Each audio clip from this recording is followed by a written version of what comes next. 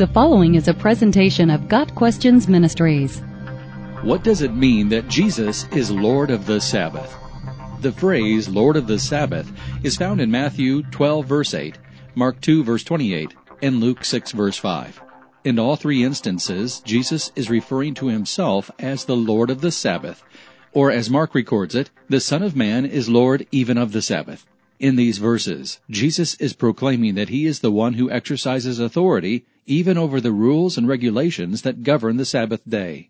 As such, Jesus was proclaiming to the world, especially to the legalistic Pharisees, that he was greater than the law and above the laws of the Mosaic covenant, because as God in flesh, he is the author of those laws. Unable to keep the law, however, the Pharisees had instituted a complex and confusing system of Sabbath laws of their own, which were oppressive and legalistic.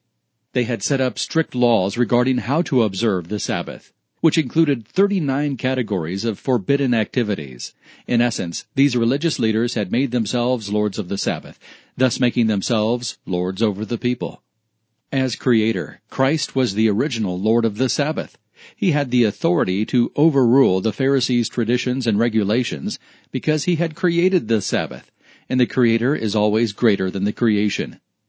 Furthermore, Jesus claimed the authority to correctly interpret the meaning of the Sabbath and all the laws pertaining to it.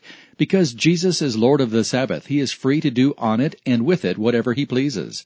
As Lord of the Sabbath, Jesus had the right, power, and authority to dispense it in any way he pleased, even to the abolishing of it and the reinstituting it as the Lord's Day, a day of worship.